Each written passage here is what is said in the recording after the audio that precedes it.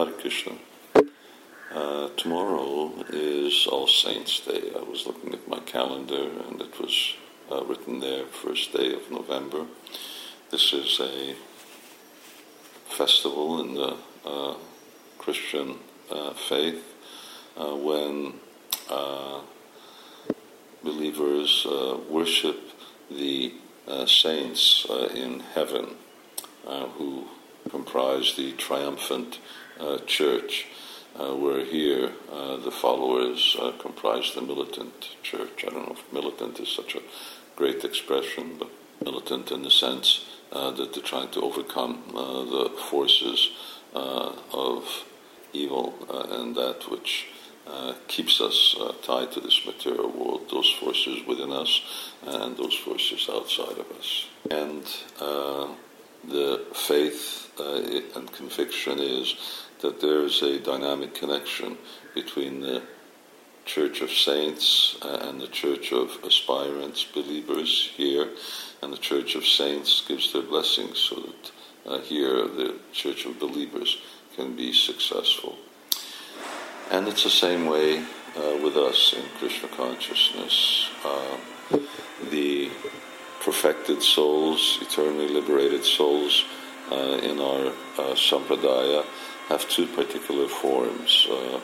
One is called Siddha Swarup, the form of Krishna's associates in Braj, and the other one is Sadhaka Rup, which is the sadhaka forms, or the forms of practitioners of Chaitanya Mahaprabhu's followers in Svetadvip or in Navadvip. Chaitanya Mahaprabhu can be said to be the sadhaka form of Lord Krishna. Rupa Goswami is the sadhaka form of Rupa Manjari. Gadadhar Pandit is the sadhaka form of Srimati Radharani, and so it goes on. And Srila Prabhupada, as we know it, is the sadhaka Rup of a associate of Krishna in Braj, and so for Bhaktisiddhanta Saraswati Thakur, Bhaktivinoda Thakur is Kamala Manjari. And we have connection with both churches, both group of affected souls, but particularly the sadhakas, those who are absorbed in the Sankirtan mission, the Sankirtan movement of Chaitanya Mahaprabhu in the spiritual world, and who also came here to spread the Sankirtan movement in the material world.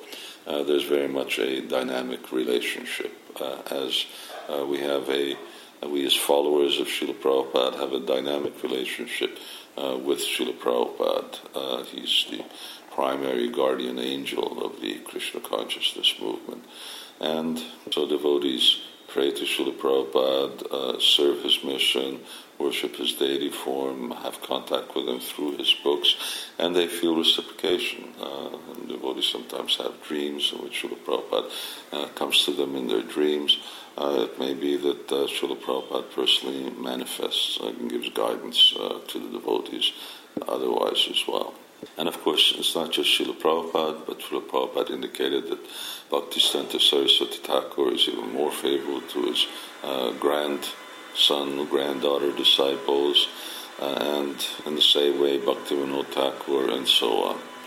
Just like Srila Prabhupada gave the example how when he was in Radha Damodari temple, Rupa Goswami appeared to him and told him, you go take the message of Krishna consciousness to the West and I will give you all protection.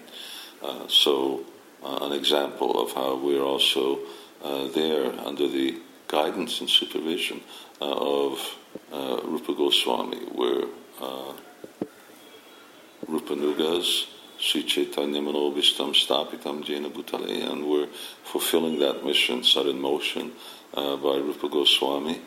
So certainly he's overseeing and giving blessings and prayers and strength for devotees in their own spiritual journey, as well as for the fulfillment of the mission of the Krishna consciousness movement, in the way that we as practitioners are praying to them, so they as perfected souls are praying for our well-being, offering their blessings, spiritual strength, guidance in so many different ways.